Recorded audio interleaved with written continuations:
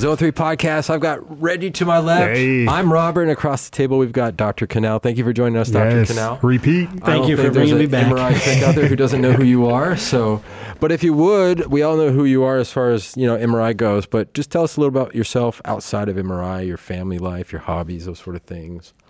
Wow.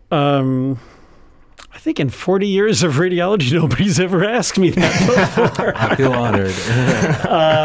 I have the most wonderful family in the world. I have a wife and 6 children, thank God, and 18 grandchildren, thank God. And they live in 6 different cities all around the world. And I find myself interested in lots and lots of hobbies. I like weightlifting. I like marathon running. I like skiing. I like bicycling. I'm a pilot. I'm a violinist. And I'm a photographer of sorts. I love animal wildlife photography especially. And I think that's about it for now. Nothing easy, though. I'm guessing you're a Steelers fan, too. It's actually, I think, one of the official laws of the United States is you can't live in Pittsburgh and not be a Steeler fan. It's mandatory. You're labeled an outcast for sure. But, well, thank you again for joining us. It's an honor, truly, truly. And we're on the road. We're in Pittsburgh. We're talking about residual gadolinium that's retained and how it relates to NSF, like NSF being nephrogenic systemic fibrosis. Something I know that you're very aware of, the subject itself. It can be considered controversial as how it's viewed. So if you would just kind of start talking about that. Certainly. It's interesting that we've had gadolinium in usage in the U.S. since June of 1988. And in fact, initially we've been treating it for years as one of the safest drugs we've ever used in humans. And I think for the most part it's still true, but any drug that we give to anyone has potential for adverse events. So when we talk about safety of gadolinium-based contrast agents, one of the categories of safety that we used to talk about and today is pretty much ignored for some reason is immediate adverse events, the things that occur in the first typically hour or two. Hives, nausea, vomiting, things of that nature. And it can be from minor or irritative to life-threatening, anaphylaxis, anaphylactoid reactions. And how these drugs have that potential and how they differ or how they're similar in the immediate adverse reactions. And then in 2006, Dr. Grobner first became aware and made the rest of the world aware that there's a connection between this unusual disease, nephrogenic systemic fibrosis, and gadolinium-based contrast agents in patients who had poorly functioning kidneys. Just a generic concept that their kidneys were not working well. And since then, a massive amount of work was done specifically studying nephrogenic systemic fibrosis. And I'm treating that as a different category from the immediate adverse events because NSF would be something that would take days or weeks. There are always articles that love to say sometimes even years after administration. Personally, I don't accept that. I think it's more likely that we're missing data than it actually developed years after the last administration, but it is a possibility, so we'll leave it out there. And certainly there are several articles that claim that it could be as much as years. Speaking to the people that are most involved in it and speaking to the people that define the disease, nephrogenic systemic fibrosis, Dr. Sean Cowper, a dermatopathologist, the exquisite majority will be symptomatic within the first few days or weeks of its being administered, but not the first few hours.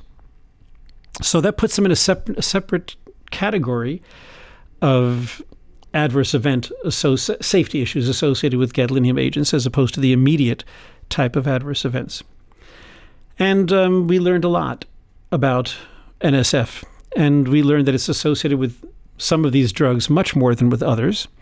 And essentially, it's really been associated predominantly with 3 drugs, with Magnavist, and with Omniscan, and with Optimark. And those 3 seem to have 99+% of all cases in the world today that have developed after the prior unconfounded administration of a drug. What does that mean? The FDA, I believe, came up with this term, and I think it's a very useful one. If a person gets drug A and then gets a disease, they say that's unconfounded. there's a drug, there's a disease, there's a direct connection of some sort that they're worried about. If a person gets drug A, 3 months later they come back and get drug B, and then gets a disease, they call that confounded. Was the disease because of A or B or both? That's referred to as a confounded administration. Unconfounded, NSF developing after the prior unconfounded administration of a gadolinium-based contrast agent, 99% are with those 3 drugs. An amazing thing occurred within a heartbeat, within just a few years, depending on who you read, 2009, 2010. Certainly by 2010, there were almost no new cases of NSF. Today we're getting single-digit cases. And almost all of them are cases of patients that should not have had these drugs administered to them. So the association was made in 2006, and within 3-4 years, the disease pretty much went away. Because society identified the relationship thanks to Dr. Grosvenor first revealing it to all of us, making the observation, promulgating it immediately throughout the radiologic community, internationally, and making adjustments accordingly. What adjustments were made? We had to redefine whether we were going to give a contrast agent in the first place. If we were going to give a contrast agent, we had to choose which one we wanted to give. You couldn't treat them interchangeably. And whether we liked it or not, we had to check renal function, because this was a disease that was pretty much essentially only seen if the kidneys were close to shutting down.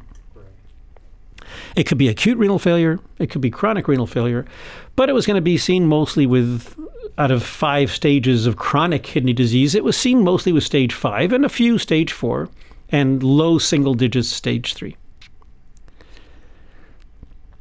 Just as we got ourselves wrapped around that problem, 2010, 2011 is pretty much eradicated. In 2013, a new issue came up, and Dr. Kanda came up and found from Japan that there was a signal change in the brain of patients that received gadolinium-based contrast agents. Fast forward. And let's take from 2013 to today and super summarize. So what they found was that some of the gadolinium that we're administering to our patients is staying in the body, in different places in the body, for weeks, months, maybe years.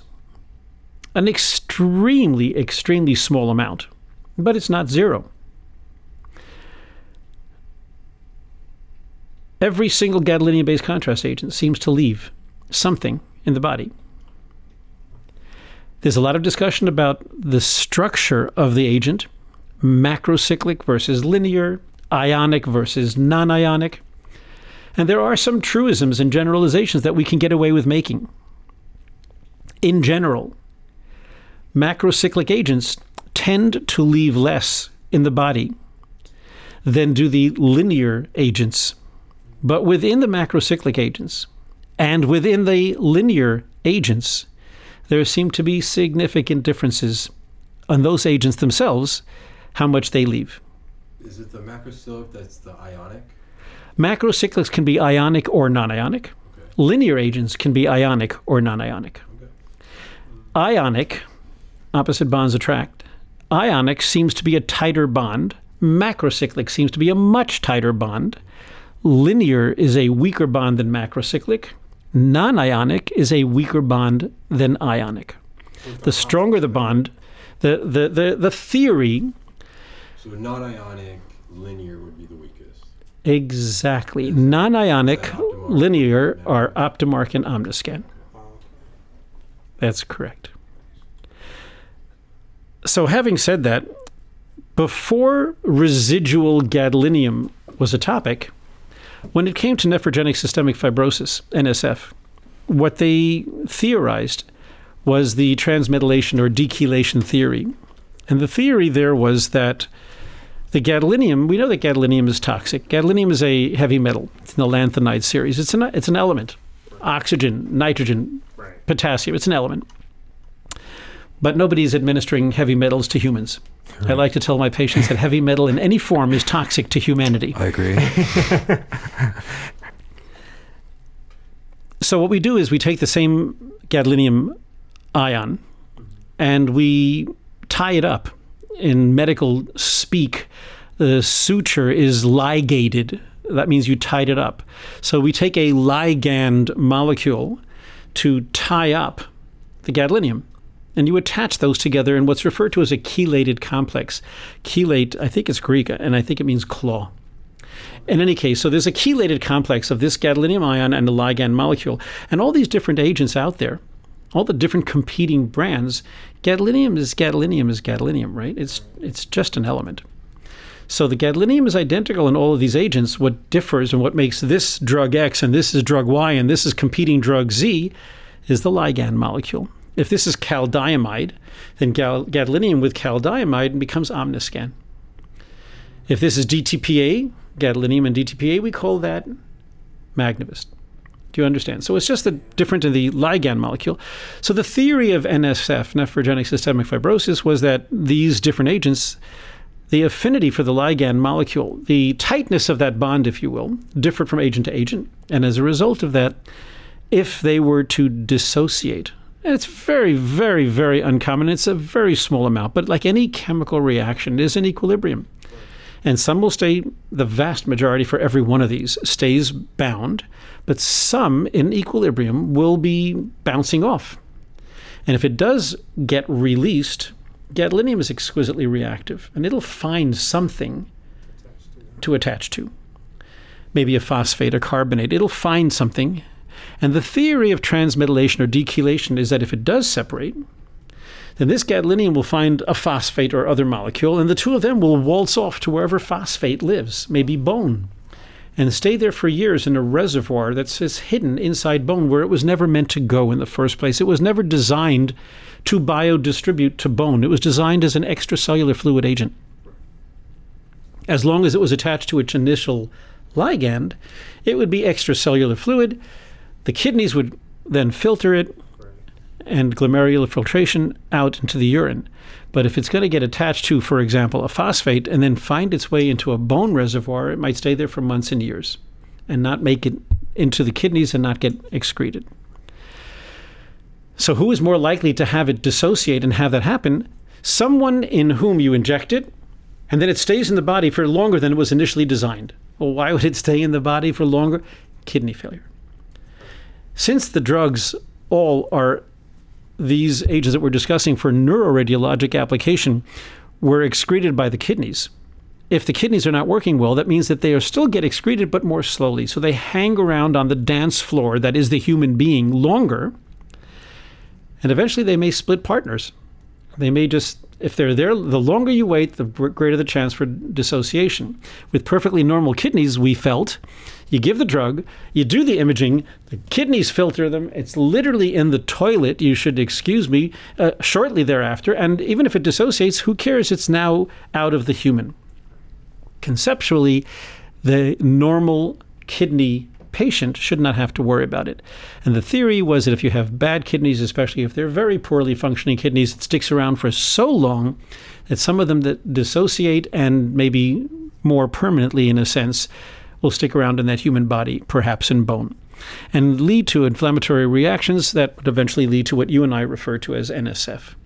And that was the theory of transmetallation, dechelation, dissociation. They all mean the same thing.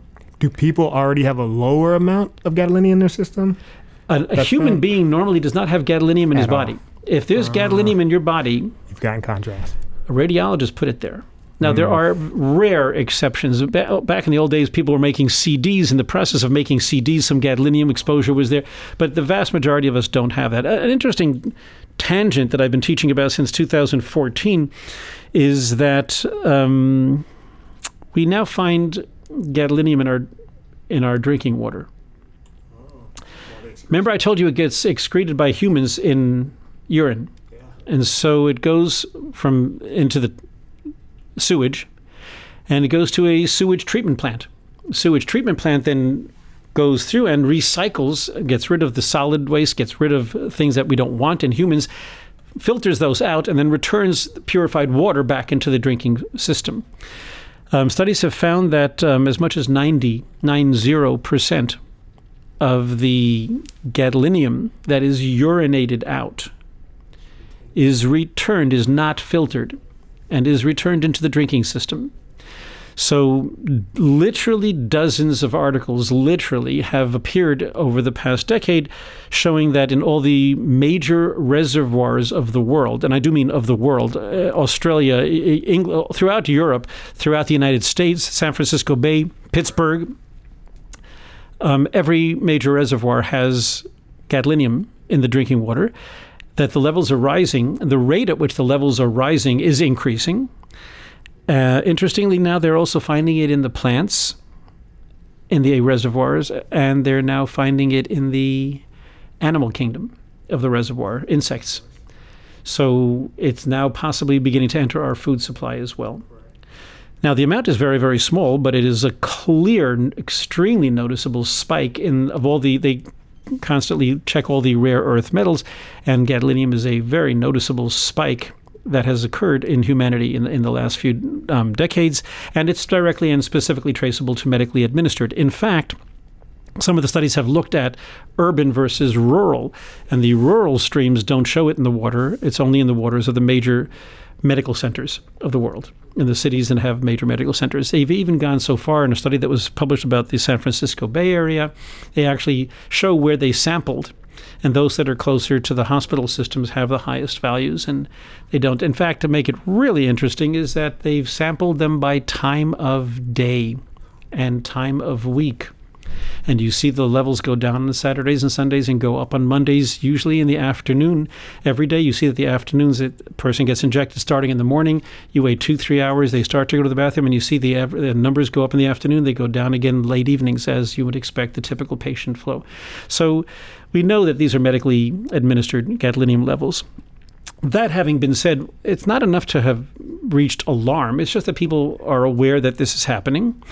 But the answer to your question is that notwithstanding, normally humans have no exposure to gadolinium other than medically administered. Even this is medically administered initially and now is finding its way back into drinking water. So if we find gadolinium in the biopsy of a human, a radiologist put it there. That's interesting. So someone who has let's say, renal issues, right? And they wouldn't normally get IV contrast, but they drink, it's just not enough, right? If they're drinking and they're not getting IV contrast, the gadolinium that we measure in their bodies is what you and I would call background. Not sufficient for us to be concerned about or measure or rise. No, not at all. Okay. We'd consider that within normal limits, and it's near the level of quantification, near the smallest level that we can detect. I'm curious what the half-life is. Of? Gadolinium? Like of these contrast agents. Well, they're not radioactive, so I'm sure you don't refer to a radioactive half-life, but you mean biologic half-life. Biological, yeah. So that's the whole point. Normally, the medically administered gadolinium agents that are used for neuroradiologic application, those have half-lives of 90 to 120 minutes. What that means is that I'm going to inject into that patient 14 cc's, and half of that I expect to be in the bladder in the urine. 7 cc's approximately of that 14 in about an hour and a half, 2 hours. Another 2 hours later, 3.5 cc's. Another 2 hours later, approximately 1 3/4 cc's addition. Do you understand? So that's the biologic half-life. But what happens is, if that's a uni-compartment model, that's where there's only administered to the extracellular fluid, clear it from the extracellular fluid. But now they're discussing, as we've said, a second compartment. What if there's not a pure extracellular fluid biodistribution? What if some of it is pulled off and sent into the bone? So that half-life is a separate small part, and that one may be there for months and years. So there's two different components and two different half-lives. Right. Does that make sense? Yeah. Yeah, interesting. And that's the concern. The concern is that when people have poorly functioning kidneys, it sticks around for longer. More of a dissociated amount might therefore find itself dissociated, rechelated with something else endogenous in the body, such as phosphate, which is abnormally elevated in almost every patient with renal failure. And then it might biodistribute outside the extracellular fluid space and stick around for longer than we had initially designed and go to places we had not intended. All of that theory of dissociation or transmetallation or dechelation existed in the NSF discussion time periods between 2006 and 2013 timeframe. That was all attributed to how NSF might have formed.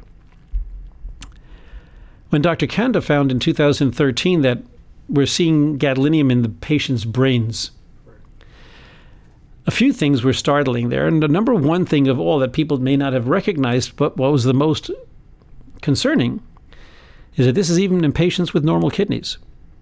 It's an extremely small amount, but you did not need poorly functioning kidneys to see gadolinium in the brain. If they got enough of it, it would show up. So this is even with patients with normal renal function. That's one concern. Number two, it seemed initially that it wasn't happening with macrocyclics, it only happened with linears. That doesn't seem to be true either. What we're finding is that every agent leaves some. But again, as we started on that discussion before, macrocyclic agents tended to leave less, although there are differences amongst the macrocyclics, it seems. The linear agents tend to leave more, but there are substantial differences amongst the linear agents and how much they leave. Beyond that, what is it that you're leaving? What are you leaving? For example, I injected into my patient gadolinium ligand as a chelated complex. Remember. So what are we detecting in the brains of these patients? 2-3 years ago, I would say to you, we don't know. But now we've been able to find that there are 3 forms of gadolinium, at least, that are being left in humans in their brain and potentially other parts of the body. One form is exactly as you had initially intravenously administered it, meaning it's the gadolinium ion together with its ligand molecule, just exactly how you took it out of the bottle and injected it to the patient. That same complex, it's right there. Can you see it? It's right there. That's one possible form. Macrocyclics that leave very little, that's the form that seems to be associated with them. The form as initially administered. That's how tight that bond is, right? The bond is that tight that it seems to still be intact years later. Linear agents have one of 3 identified forms so far. The first is the same as we just discussed, which is exactly as administered. That same gadolinium with its ligand molecule intact sitting in the brain. That's one of the 3 forms. Another form is a water-insoluble form. What does that mean? In order for it to be water-insoluble, it's not interacting with water. Well, I certainly did not inject in any of my patients any water-insoluble gadolinium. Look at it. It looks like water, right? Right. So in order for it to have been water-insoluble in this patient right now, it had to dissociate and reform with a new complex. That doesn't seem to happen with the macrocyclics. It seems to happen only with the linears. A water-insoluble form is type number 2. Type number 3 is that the gadolinium is somehow associating with some macromolecule, a massive molecule like a protein, albumin, something massive. That doesn't seem to happen with macrocyclics either. That seems to happen only with the linear agents. So let's go through this again. Both the linear agents and the macrocyclics are found in the form initially injected at extremely small amounts in the brain. Linears are also found in a water-insoluble form, and they're also found in a form that seems to be associated with some as of yet unidentified macromolecules. Now, why am I saying this? Well, the water-insoluble form, stay with me here, is water-insoluble. Meaning it doesn't mix with water. Right. And if it doesn't mix with water, it means the water is not going to be interacting with the gadolinium. So it won't have its T1 shortened. So the relaxivity, meaning the ability to shorten T1, the relaxivity of the water-insoluble form is almost certainly extremely poor. Right. And therefore can't be accounting for what they saw on the images in MRI where they're seeing T1 shortening. Wow. The macromolecular association, that would be a powerful T1 shortening. So that may be the form that may be accounting for why we're seeing T1 shortening more with the linear agents than with the macromolecules. Right. Now that we got those out of the way, I have a question to ask you too. I can't talk with you without testing you, right? So here's the question. I have this syringe, and it's going to have gadolinium in it, and it's going to be in one of three forms. It's going to be in the form of the initial drug with its ligand molecule, or it will be dissociated, and it will be attached to something that now makes it a water-insoluble form, or it'll be gadolinium associated with some macromolecule, let's say albumin. I have it in this syringe. I'm going to take this syringe and stab you in the head with it, and I'm going to inject one of those three forms in your personal cerebrospinal fluid, right into the ventricle. I'll take an A. Which one do you want? In other words, think of the question for a moment. If you had to have in your cerebrospinal fluid, someone was going to inject one of those three forms, which form would you want injected? Do you hear the question? Right.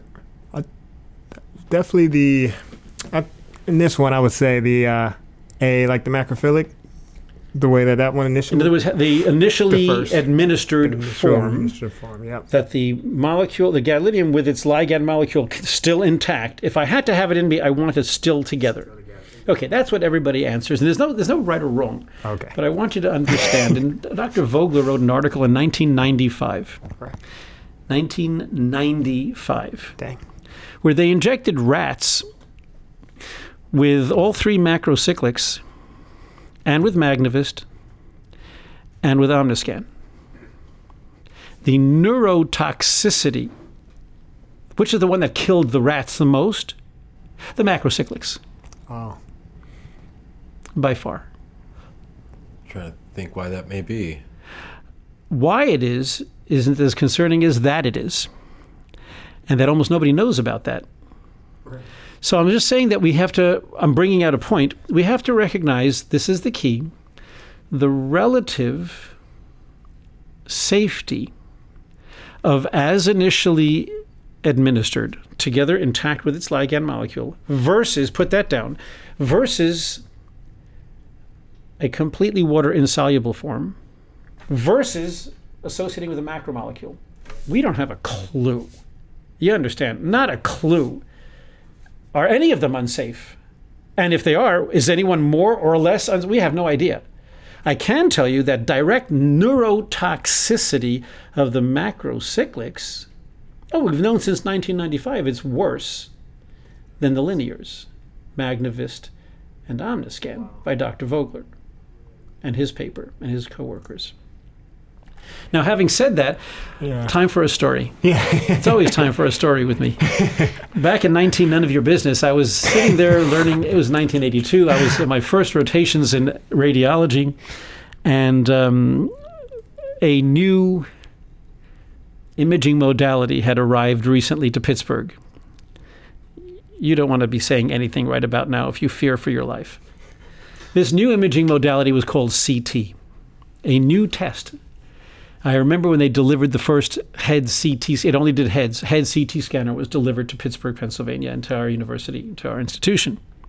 Anyway, so now it's 1982, and we're scanning with a relatively new test, and I'm out there learning about it, and they showed me a head CT. It was really cool. You could see cross-sectional anatomy. Wonderful. We get to our second or third patient, and finally, the third patient shows up. I said, what the heck is that? And my attending said, what? And I'm pointing at the image, and I said, that. And he goes, oh, man, you scared me. It's nothing. I said, well, what is it? It was these white blobs on the image, in the head CT. And he said, that's nothing. It's calcification of the basal ganglia. In my vast experience, this was my third case already in my life. In my vast experience, I had never seen calcification of the basal ganglia. Right. So I said, wait a minute. First of all, why are there calcifications in the basal ganglia? And second of all, the other two patients that I've seen in my life didn't have calcifications in the basal ganglia? Why did they not have it? And why does this guy have calcifications in his basal ganglia? And I remember the answer like it was yesterday. He said, Manny, don't be a moron. It's more normal. Move on. Like it was yesterday. Don't be a moron. It's normal. Move on. Calcium, as you know, is a metal. Metals, all metals, seem to love basal ganglia, right? Calcium goes to basal ganglia. Gadolinium goes to basal ganglia. Iron goes to basal ganglia. Manganese goes to basal ganglia. Why? I'm 63 years old. I have no idea. We don't even mention it in the report. I don't say, oh, this patient has calcium in the basal. It's a normal finding. Move on. It may be that 8 years from now, they're going to say, oh, didn't they realize? I can't believe they ever thought it was normal. Holy cow. Everybody with basal ganglia calcification grows a third arm, but they didn't make the association until now. Okay, fine. But right now, we don't even mention it. It's just, what should I say, precipitating out? It's just insoluble. Yeah. So I can make an argument if you want. This is purely as an argument. I have zero data. An argument could be made that maybe the water insoluble form it's normal. Move on. If it's water insoluble, that means it's less reactive with water, right? Right. What are you worried about? It just sits there forever. Yes, so like calcium. Maybe it's not a problem. Right. And only the linears, the more dangerous ones, according to so many people. Right. Only the linears seem to show the water insoluble form. All I'm saying is that we have such dogmatic statements that we're making. And I'm intentionally playing devil's advocate because I have no clue which is safer, if any of them is safer, if any of them has any safety issue. All I know is there is residual gadolinium, and a lot of people seem to be awfully confident about which one they do and do not prefer, but we don't have the science behind us to back whether there's any safety issues associated with this residuum or not, let alone the subtypes that might be there from the different agents that we might administer. Right. If I had my druthers, I don't want any gadolinium in my body that's not supposed. I don't want any metals in my body that aren't supposed to be there. So of course I would like to use as little as possible. To the extent that the agents are interchangeable, just use the one that leaves the least. That was the argument of Europe. The Europeans had a Pharmacovigilance Risk Assessment Committee, PRAC. And the formal recommendation from PRAC was these agents are essentially interchangeable. And since they are, why would you possibly use one that leaves more? Let's get rid of the linear agents. And for practical purposes, that's exactly what happened in Europe, and it's binding. So in Europe, the linear agents essentially are no longer in use, and they've lost their marketing ability. You can't use them. You can't sell them. In most of the rest of the world, they did not agree, including and especially in the United States, they did not agree. And certainly they did not agree that the agents are the same. There are massive differences in areas such as relaxivity, in areas such as adverse events, and areas of even some simple things such as their osmolalities and their viscosities. And we recognize that there are differences amongst these agents. And we treat them as if they're drugs, as if they are prescription drugs. And which one you use is based on what that patient needs. So today, yes, we recognize that there can be residual gadolinium. We have no idea if it is or isn't a safety issue. Just in case, we'd like to use as little as possible. We recognize that the macrocyclics tend to leave less than the linears, and inside the macrocyclics and inside the linears, there are differences in how much they leave, but that there are also differences amongst the agents. If you are looking for relaxivity, today, the highest relaxivity is a linear agent. If you're looking for adverse events, I think arguably the lowest adverse event, immediate adverse event, the lowest adverse events would be amongst the linear agents today. So we treat them like the prescription drugs that they are. And a decision as to whether to use it, which one to use, and how much to administer should be made on a patient-by-patient basis based on the needs and specific clinical scenario of that patient. Well, I'm curious. Yeah, I'm sure you probably don't reveal this, but if you have a preference on what gadolinium, it's okay to say you don't want to. Sure, absolutely. That would be exactly the same as asking me. The patient comes into the ER, and I look at them and I say, "You have an infection. I'm going to write you a prescription for an antibiotic." And I write the prescription, and I hand it to them, and they go to the pharmacist to fill it. And the pharmacist looks at it and picks up the phone and calls me and says, "I'm having trouble reading your handwriting. It looks like it says give this patient an antibiotic." And I said, "Yeah, that's what I wrote." And the pharmacist says, "Well, which one?" And I say, "What do you mean? Just give them an antibiotic. They're all the same." My preference is determined by the patient. I like us to make believe we're physicians, and I like to make believe that these are prescription drugs. And I like to make believe that we can match what's best for the patient in the clinical scenario that they're provided me with. As opposed to saying that every patient has to get the same drug, it just doesn't seem to, that's what Europe said. Europe said they're interchangeable. Just give them an antibiotic. Well, so is that something that's is protocol before the patient comes? What contrast is given? Absolutely. I'm in a different scenario. I'm the chief of the Division of Emergency Radiology. So every one of my patients, nobody gets injected without my knowledge. Every single one of my patients I get a call about before they're injected, and then I decide if I want them to be injected and how much and which agent, if they will be injected. So for us, it's a real-time evaluation on every ER patient. And do you keep an equal amount of linear macrophilics We depending on have the case? linears, we have macrocyclics, we have personal preferences of physicians, which is exactly how the practice of medicine works. When you ask somebody to write a prescription for an antibiotic, they write what they're most comfortable with. The ones that they're most familiar with, that they've been using for the longest time. They know it's effective. They know it's adverse events. There may be competitors for that one, but if they're comfortable with that, then they want to use that one. That's wonderful. That's exactly the way the art and science of medicine works the way it does. We want you using what you're comfortable with and that you think you have a good handle on. Well, that's as an ordering physician, but as a radiologist reading those images, wouldn't you want to have more of a say-so, more of an influence of what contrast is given? It's a fascinating question. As somebody who started out in surgery, then went into medicine, then went into radiology, this is my patient. Right. I don't want to say so. I want all to say so. This is my patient. So I want complete control over what I think is best for my patient, and I want to discuss it with my patient, and that patient and I will determine what's best for them. The more anyone else tries to butt into that, the more frustrated I personally would be. But I recognize the reality of the world. The reality of the world has many, many limitations placed on that scenario. The biggest one is the Stark Amendments. The Stark Amendments were passed years and years ago for good reason, if you don't mind my editorializing, and they were anti-kickback. The Stark Amendments was essentially state that any physician, it's not radiology, it's any physician, no physician can financially benefit from a test that they order.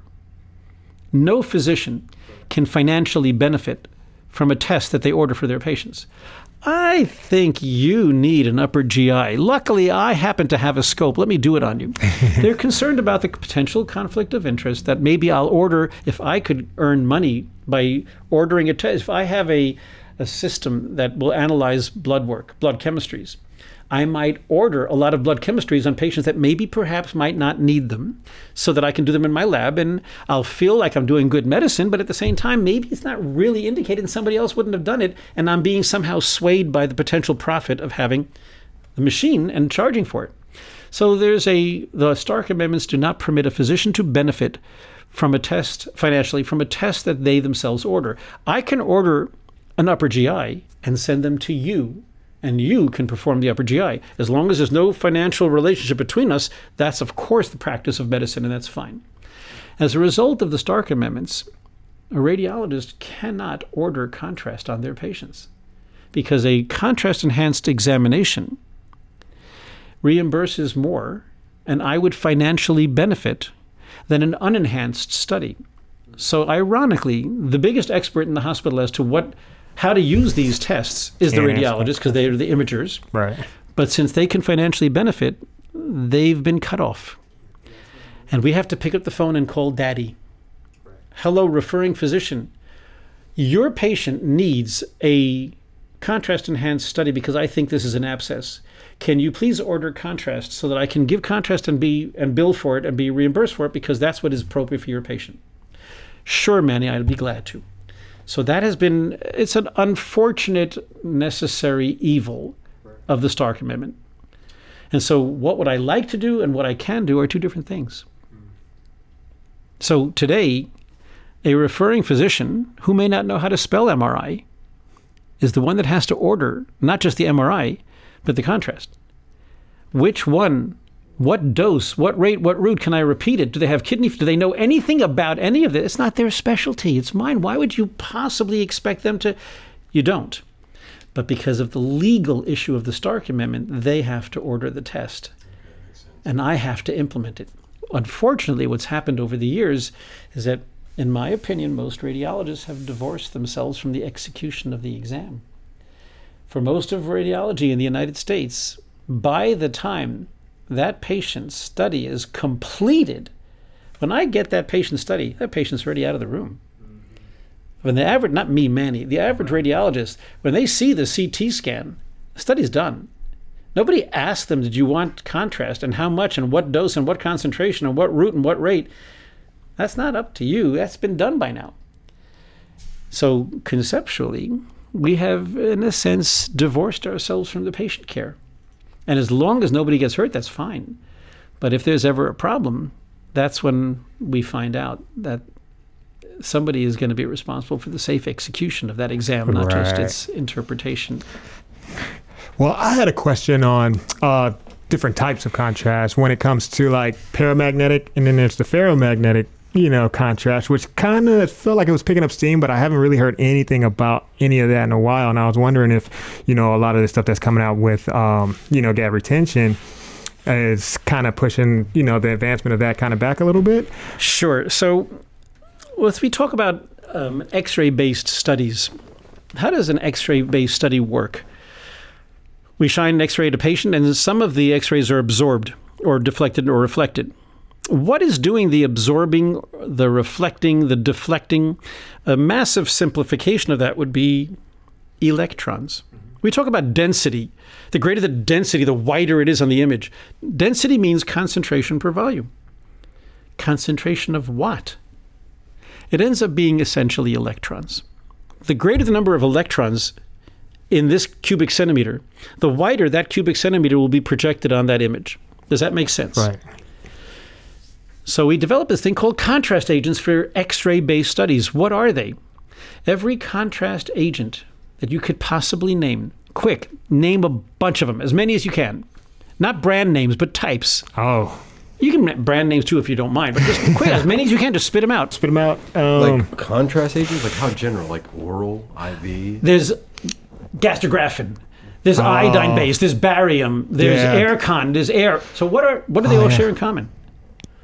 Contrast, like literally contrast within the image itself. How does barium share anything in common with iodine or air? Right. They're all identical in one thing. What is it that they're changing? Image contrast. Electron density. Electron density, yeah. When I inject into you an iodine-based contrast agent, I'm injecting electrons. And they biodistribute. If it's an extracellular fluid agent, it biodistributes in the extracellular fluid. And so the entire extracellular fluid is going to get more dense. I'm introducing physical electrons. If I tell you to swallow barium, I am now making the density of your GI lumen higher. Right. Do you understand? That's what it is. So the contrast agent for any X-ray-based study is changing the only thing X-rays detect. Essentially, electron density. What is it? What tissue property are X-rays probing? It says, oh, this tissue is going to be really dense. We're going to make it white, a rib. This tissue is really not dense, lung. We're going to make it really black on the image. What is the difference in two? Electron density. So if I do anything to change the one thing that modality can detect, I have myself a contrast agent. I could make it higher, barium, iodine, gastrographin. I could make it lower, air. But if you change the electron density, your machine, your tool, X-ray, has the ability to detect that. So a contrast agent has to change the tissue parameter this test is probing. Now they have contrast agents for ultrasound. Well, ultrasound, what are you talking about? Ultrasound is echogenicity. There you go. You just did it, right? Right. The contrast agent is changing echogenicity. It's introducing echoes. How? Microbubbles. So it's changing the one single tissue parameter that it can detect. And what is it that it's detecting? Echogenicity. What's happening in MRI, though, is different. Why is it different? Because in MRI, we're not detecting one single parameter. What is it that MRI is detecting? What is the tissue property being probed by the MR scanner? Oh, yeah, the precession, yeah. The precession of the hydrogen. It's T1. T1, yeah. Oh, yeah, T1 relaxation. And it's also T2. Wait, and it's proton density. And it's T2 star. And it's diffusion. And it's perfusion. And it's susceptibility. There are a dozen. Every time we turn around, the industry introduces another tissue parameter that the same exact physical machine hardware can now probe and detect. Do you understand? I can use the MR scanner to detect your temperature. I can see that this tissue is warmer than that based on how I adjust the buttons. Do you understand? So MRI is not a one-trick pony like ultrasound. It's not a one-trick pony like CT or X-ray based studies. So what is a potential contrast agent for MRI? For CT, you change electron density. For ultrasound, you change echogenicity. For MRI, just magnetic properties. You change anything, right? That this machine can detect, and you got yourself a potential contrast agent. You can change T1 or T2 or T2 star or diffusion or perfusion. You can change susceptibility. You can change proton density. Any of these or any combination. And you got yourself a contrast agent. So until now, the whole industry has been focused on the one contrast agent. That's essentially 100% of what we use. And what is that? Gadolinium. Right. And that's predominant T1 shortening. There are perfusion-weighted studies, for example, are typically looking at susceptibility weighting. Grossly changing the strength of a magnetic field. So we could do that with gadolinium. But of course, the extreme majority of gadolinium usage is T1 shortening, making things glow in the dark on T1 weighted images. But then people started to get a little bit turned off by gadolinium. Every time I turn around, there's something else here. I don't like NSF. I don't like residual gadolinium. This guy had an anaphylactic reaction. To heck with this. Let's use something else. Right. So there is a lot of discussion about other things that can be used.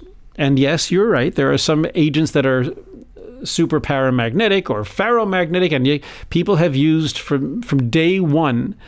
They've used iron. You can detect an iron pill an hour after she swallows it. 325 milligrams of iron in the GI tract, and it can still leave you a nice artifact. You can take iron, just drink drinks that have iron in it. You'll see it. Blueberry juice we can see in MRI. So there's so many things that we can see that are not necessarily T1 shortening. It could be anything that changes T1 or T2 or T2 star or susceptibility or proton density, et cetera, et cetera, et cetera. So there are discussions about moving to other agents, and yeah, there are articles being published about them. There have been articles, I don't know if you know this, there was a contrast agent that was FDA approved, Feradex. Oh, GEs, right? And either of you ever used Feradex? 100% FDA approved. It was iron oxide. What is iron oxide? Iron oxide is rust.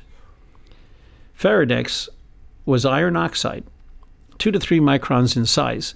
And if you remember from biology and histology and some of the initial work that you guys have done when you were learning about how contrast agents work, things that are 2 or 3 microns in size, the reticuloendothelial system of the body swallows them up and filters them.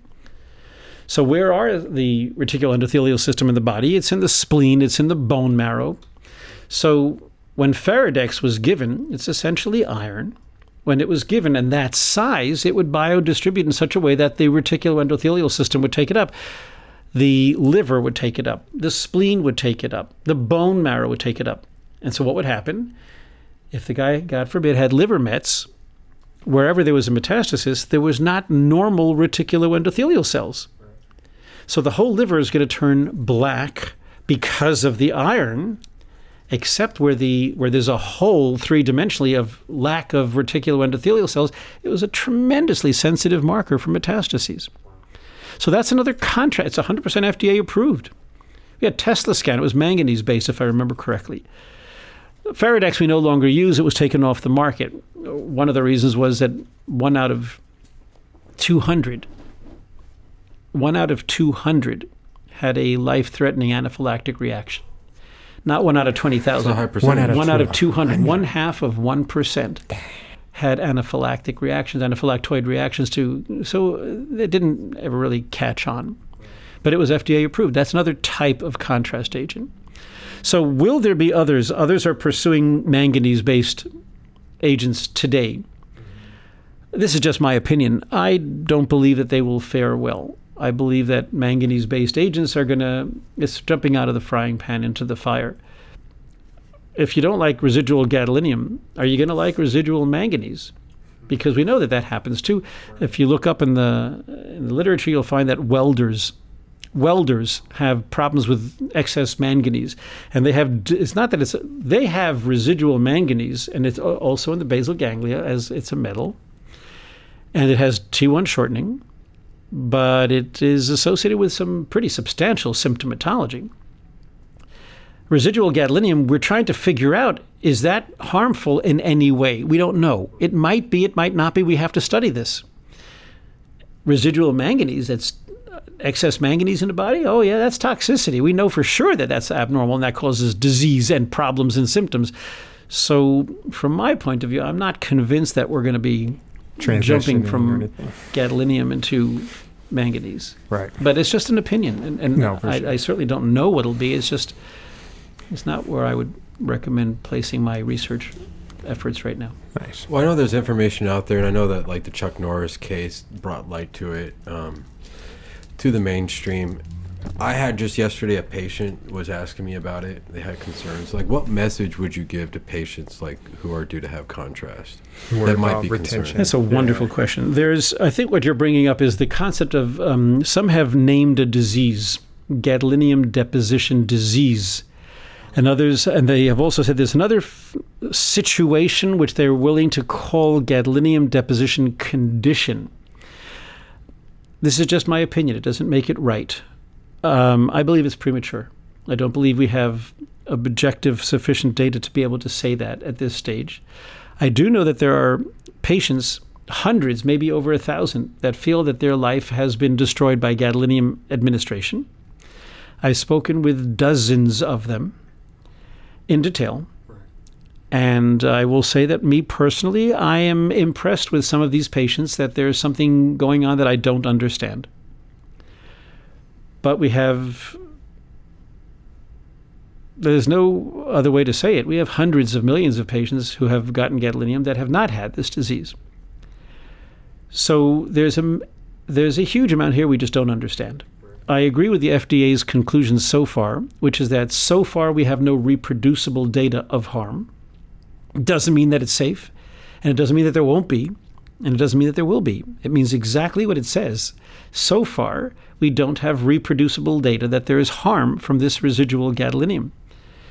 Europe, which pulled the linears off the market, agrees to that statement. They said out of an abundance of caution, why wait for there to be demonstrated harm? Let's take them off because they're all interchangeable anyway, which we disagree with. So from the point of view of, is there harm? I can't answer the question. I can say that there's no controlled data that I'm aware of that shows that there is harm and it's dose-related and it's from the gadolinium. I can't really show that. I'm afraid that I just think it's too premature. It doesn't mean that there aren't patients that don't feel that way. It means that I can't make the positive association yet. And in that area, I would have to agree with the FDA that hasn't yet been demonstrated. But it needs to be studied. What would I tell the patient? I tell the patient exactly what I was raised to tell the patient. There are potential benefits and risks to anything we do in life. I believe that you need this drug, or I would not be advising that you get it. If this is my family member on the table, I would be recommending that we proceed with this study. But you have to make the decision as to how you decide whether you want or not want to have this drug. The FDA has mandated medication guides. And it's a long story. We don't have time to go into great detail, but medication guides, essentially they're saying an outpatient, for the first time she or he receives these drugs, any of them, if they got this drug, but they never got that one, then if they're going to get that one next time, they need to get another medication guide for that one. The first time they get any of these drugs, we must distribute. Who's we? I believe it's the pharmacist. That's not important for right now. That patient has to be handed a medication guide. And on that medication guide, it explains to the patient that some will be left in the body. We don't know if it's harmful. We don't know if it's going to be an issue. We're going to check your renal function before you give it to you and make sure that you're able to get this drug as safely as we can. In the discussion of the medication guides, I am a SGE. I'm a special government employee. I work for the FDA as a consultant, as an advisor in two areas: MRI safety, as also contrast agent safety. Two entirely different, unrelated divisions. Drugs and contrast media on one side, and CDRH, Center for Device and Radiologic Health, on the other. I fed back formally that I was opposed to the medication guide before they said it was law. I was opposed to it because I was afraid that patients that really needed contrast would turn it down. Opt out, yeah. Because you're scaring them off. Right. They were very open to that feedback, and they said, well, we'd be interested, now that we're going to implement it anyway, I'd be interested in feedback. So at the University of Pittsburgh Medical Center, I did formally follow a few thousand patients to whom we gave the medication guide. And I asked for formal, prospective, I want to know how many of our patients are turning it down. Out of a few thousand patients, we had 18 patients that turned it down. So in retrospect, I was wrong. It is not causing, at least in our institution, in our experience, that's multiple hospitals in my institution, for several thousand patients, it did not cause a mass exodus. We did not have huge opposition to getting contrast. And in retrospect, it probably was a perfectly appropriate thing to do without causing harm to the patients. And they're now more aware what to do with it. The medication guy says we have no idea what to do with it. We just thought we would let you know. Right. So what it sounds like is that we don't really still know anything definitive, but what we do know is they can't duplicate or reproduce that harm, I guess. We don't know for sure of any harm that has resulted. Okay. There are a lot of complaints of different types of things, and the things that they complain about, there's nothing objective. It's always subjective. It's things that cannot be objectively quantified. Pain is a perfect example. Forgetfulness, brain fog, haze, my memory's not. These are things that are very difficult for us to objectively quantify. It just makes it more frustrating and difficult. That's all. That's tough. Well, I know there's a lot of questions out there from all angles. We got patients out there who are curious about this subject. Yeah. We've got ordering physicians, radiologists, techs. So it's important to put that information out there. I'm curious, though, you said that like patients with renal failure are at risk. Is there any other patients, like, for example, maybe like a transplant patient or something like that? So the question, that's one of the most common things we hear now is be careful on patients that are especially at risk. So whenever I hear that, I feel compelled to say at risk for what? Because we don't know what they're at risk for. Do you understand? Exactly. What we're saying is if there is harm, who is more likely to experience that harm is somebody who's going to get a lot of drug or a lot of studies over time. High dose. Like MS patient. So there we can now show you categories. MS patients typically are handled with contrast very frequently. In fact, we made a presentation to the National MS Society, and they agreed as a result of that presentation to change their formal recommendation. Their formal recommendation was you're getting a contrast-enhanced study every year, whether you have symptoms or not. That's changed. They were very open to, well, we're not sure. Not that it's harmful, it's that we don't know. And if we don't know, why take a chance? Let's back off. So MS patients are a perfect example of patients that are likely to get contrast studies more often and would be exposed to a potential risk of what we're not sure. Children. Somebody can come in there, a child can come in with a low-grade astrocytoma. You can take it out and, even using the actual definition of the word, perhaps cure them. But you know they're going to get, for the first few years, multiple times a year, and maybe once a year for the rest of their life, they're going to get a contrast-enhanced study. Kid's 6 years old. Another example. Another one, which I'd like to point out specifically, is women with being screened that they're at high risk for breast cancer. I say that, and this is not a popular way of saying it, but I'm going to put it this way anyway to make a point. Well, technically, they're not even patients, right? We're screening them so that they don't become patients. These are just citizens that we're giving contrast to. Yeah. And if they're high risk, we're going to do it again and again and again and again. And they don't even have a disease. So they're another one that's a potential population at risk for we're not sure for what. But if there is a problem, that's a population that might be exposed to a lot of it. So we've gone out of our way as an industry to try to identify who are the most likely populations to see a lot of contrast. I was always super and maybe curious. Be careful how we administer to them. I was always curious about the breastfeeding because everything that I read talked about how small the dose that the baby would get. But yet there's still policies out there about that. Well, when it comes to breastfeeding, we have a few generalizations we could make, but it's really based on adults, and you'll hear in a moment. If I took a bottle of gadolinium and asked you to drink it, we would recover approximately 100% of what you drank in the feces. It would come out in the stool, essentially 100% unabsorbed. Now that is, I grant you, adult normal GI tracts. Keep that in mind. Right. Second of all, if I take a breastfeeding mother and I inject a full dose of contrast into her, less than 1% of what I injected will make it into her breast milk. And then the kid's going to drink it. So if the child's GI tract is similar to an adult GI tract, less than 1% of what I gave the mother is going to make it into the milk. And less than 1% of what he drinks is going to make it absorbed through his GI tract. And if the kid himself needed contrast, I would inject it right into him. Oh, right. So what we actually tell our patients is that we have zero, not small, we have zero medical indication to stop breastfeeding. But we recognize that a breastfeeding mom is going to be extremely careful almost all the time. There's going to be a hyper level of carefulness there. And we say to them, if you yourself want to not breastfeed, for whatever reason, it's not my business, it's your business. Right. We would suggest that you recognize that within 24 to 36 hours, for sure, 95% of what we've injected is going to be out of your body. So probably if you're going to stop breastfeeding, maybe 24 to 36 hours tops is what you might want to consider. But we do not recommend that you stop breastfeeding. We don't believe there's any medical reason to make such a recommendation. Nice. That's awesome. Really, really great information. Thank you. One question we like to ask all of our patients to kind of wrap it up. I think it might be a fun question for you. I'm curious, what would you say has been the most defining, most fulfilling moment in your healthcare career? Wow. What is the most defining or fulfilling moment in my healthcare career? You want us to get your wife on the phone? She'll know. There have been a few, but they all have the one thing in common. I'll use one to illustrate. I had a 30-something-year-old male who, a stoic, who came into the hospital and said, I don't feel good.